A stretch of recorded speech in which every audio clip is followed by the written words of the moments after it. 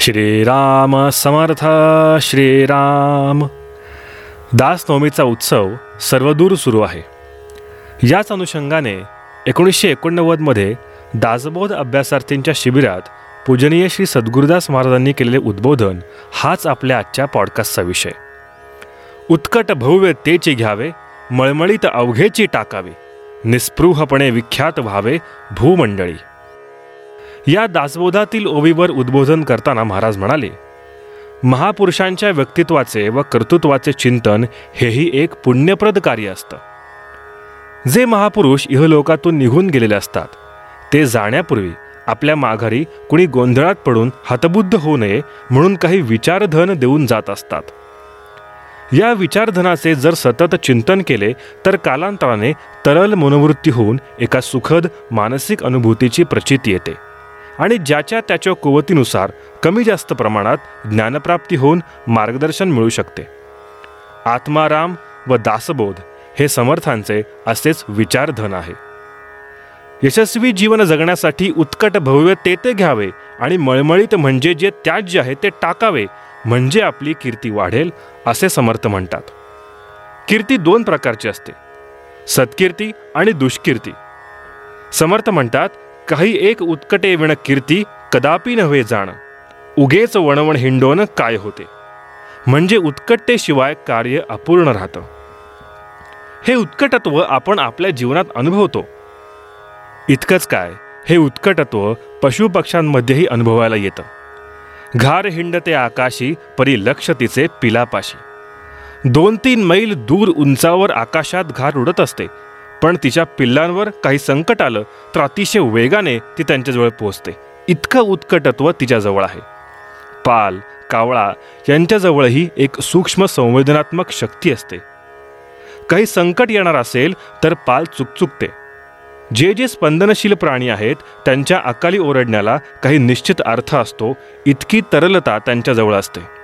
पण तरीही समर्थ म्हणतात, ते परमपदाची प्राप्ती करून घेऊ शकत नाहीत. तो अधिकार फक्त मानव देहाला आहे, कारण मनुष्याजवळ बुद्धी आणि विवेक आहे. याच विवेकाचा उपयोग करत इथे उत्कट भव्यतेचे घ्यावे असं म्हणताना समर्थांना आत्मिक उत्कटत्व अपेक्षित आहे.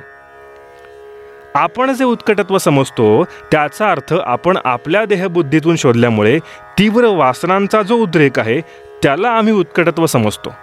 म्हणून काम, क्रोध, लोभ, मोह, मद, मत्सर हे जे षड्रिपू आहेत, या षड्रिपूंनी मनुष्याच्या वासना जेव्हा चाळवल्या जातात तेव्हा उत्कटत्वामुळेच त्याच्या हातून काही कार्य घडतात.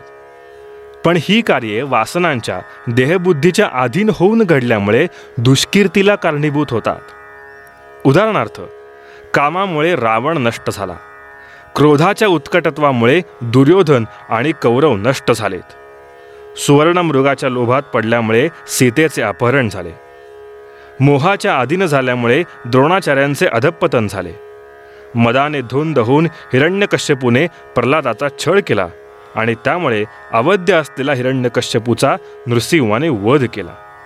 म्हणजेच देहबुद्धीतून आलेल्या उत्कटत्वामुळे हे सर्व दुष्कीर्तीला प्राप्त झाले.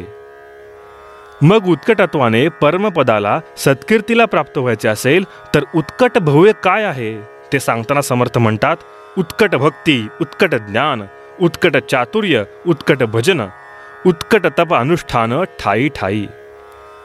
उत्कट भक्तीचा स्वीकार केला पाहिजे.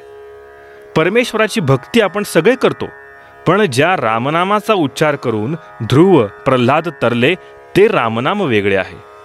तुकाराम महाराज म्हणतात, राम राम अवघेची म्हणती, कोणी न जाणती आत्माराम. राम आणि आत्माराम वेगळं आहे हे कळायलाच वेळ लागतो.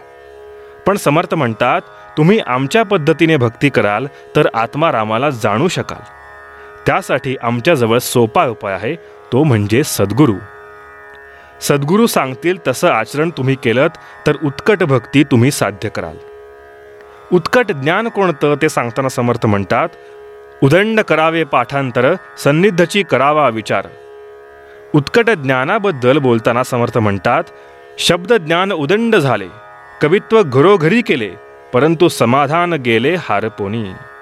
म्हणजे शाब्दिक ज्ञान खूप मिळवलं, वायफळ पांडित्य खूप मिरवलं, तरी त्यातून समाधान मिळत नाही, त्याचं कारण समर्थ सांगतात. उदंड करावे पाठांतर, सन्निधची असावा विचार. म्हणजे जे पाठ केले त्यासंबंधी विचार करावा, ते ज्ञान आचरणात आणलं तरच समाधान मिळेल. त्याही पुढे जाऊन समर्थ म्हणतात, ज्ञानाची अनेक रूपं आहेत, पण खरे ज्ञान आत्मज्ञान आहे. ते मिळाल्याशिवाय खरं समाधान प्राप्त होत नाही. आणि या आत्मज्ञानाला समर्थ उत्कट ज्ञान म्हणतात. उत्कट चातुर्य म्हणजे काय हे विशद करताना समर्थ म्हणतात, मुख्य मनोगत राखणे ही चातुर्याची लक्षणे. समाजासाठी कार्य करताना सज्जन समुदाय संघटित करावा, सर्वांच्या हिताचे कार्य करताना जे सद्गुण अंगी बाणवायचे त्याला समर्थांनी उत्कट चातुर्य म्हटले आहे. आता उत्कट भजन कसे करायचे, तर भजनामध्ये आपला देहभाव पूर्णपणे नष्ट होऊन देवभाव जागृत व्हायला हवा. वाल्मिकीने उफराटे नाम जपले तरी त्याला राम पावला, कारण त्याने ते उत्कटत्वाने जपले होते. त्याला खऱ्या अर्थी पश्चाताप झाल्यामुळे त्याची चित्तशुद्धी झाली आणि त्यामुळे त्याच्या भजनात रामाला यावे लागले.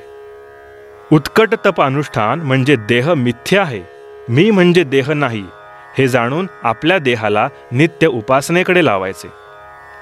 समर्थ म्हणतात, अशा उत्कटत्वाबरोबर निस्पृहताही हवी.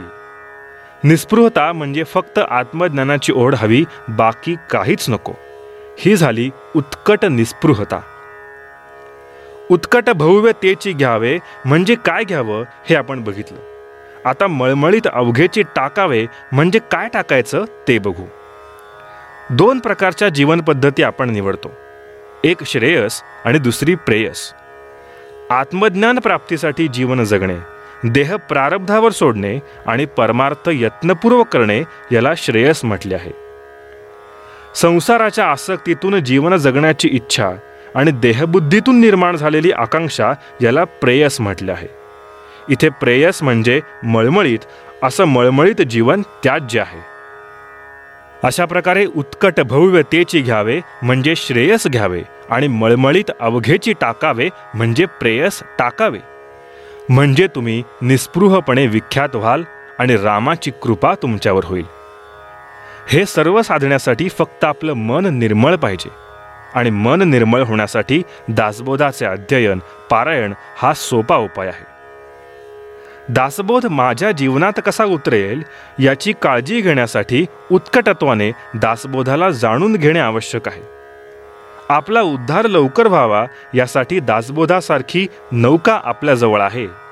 रामदास स्वामींसारखा एक आचार्य आपल्या पाठीशी उभा आहे आणि तो सांगतो आहे, मी सांगितल्याप्रमाणे तुम्ही चाललात तर परमेश्वर तुमच्या पाठीशी उत्कटपणे उभा राहील.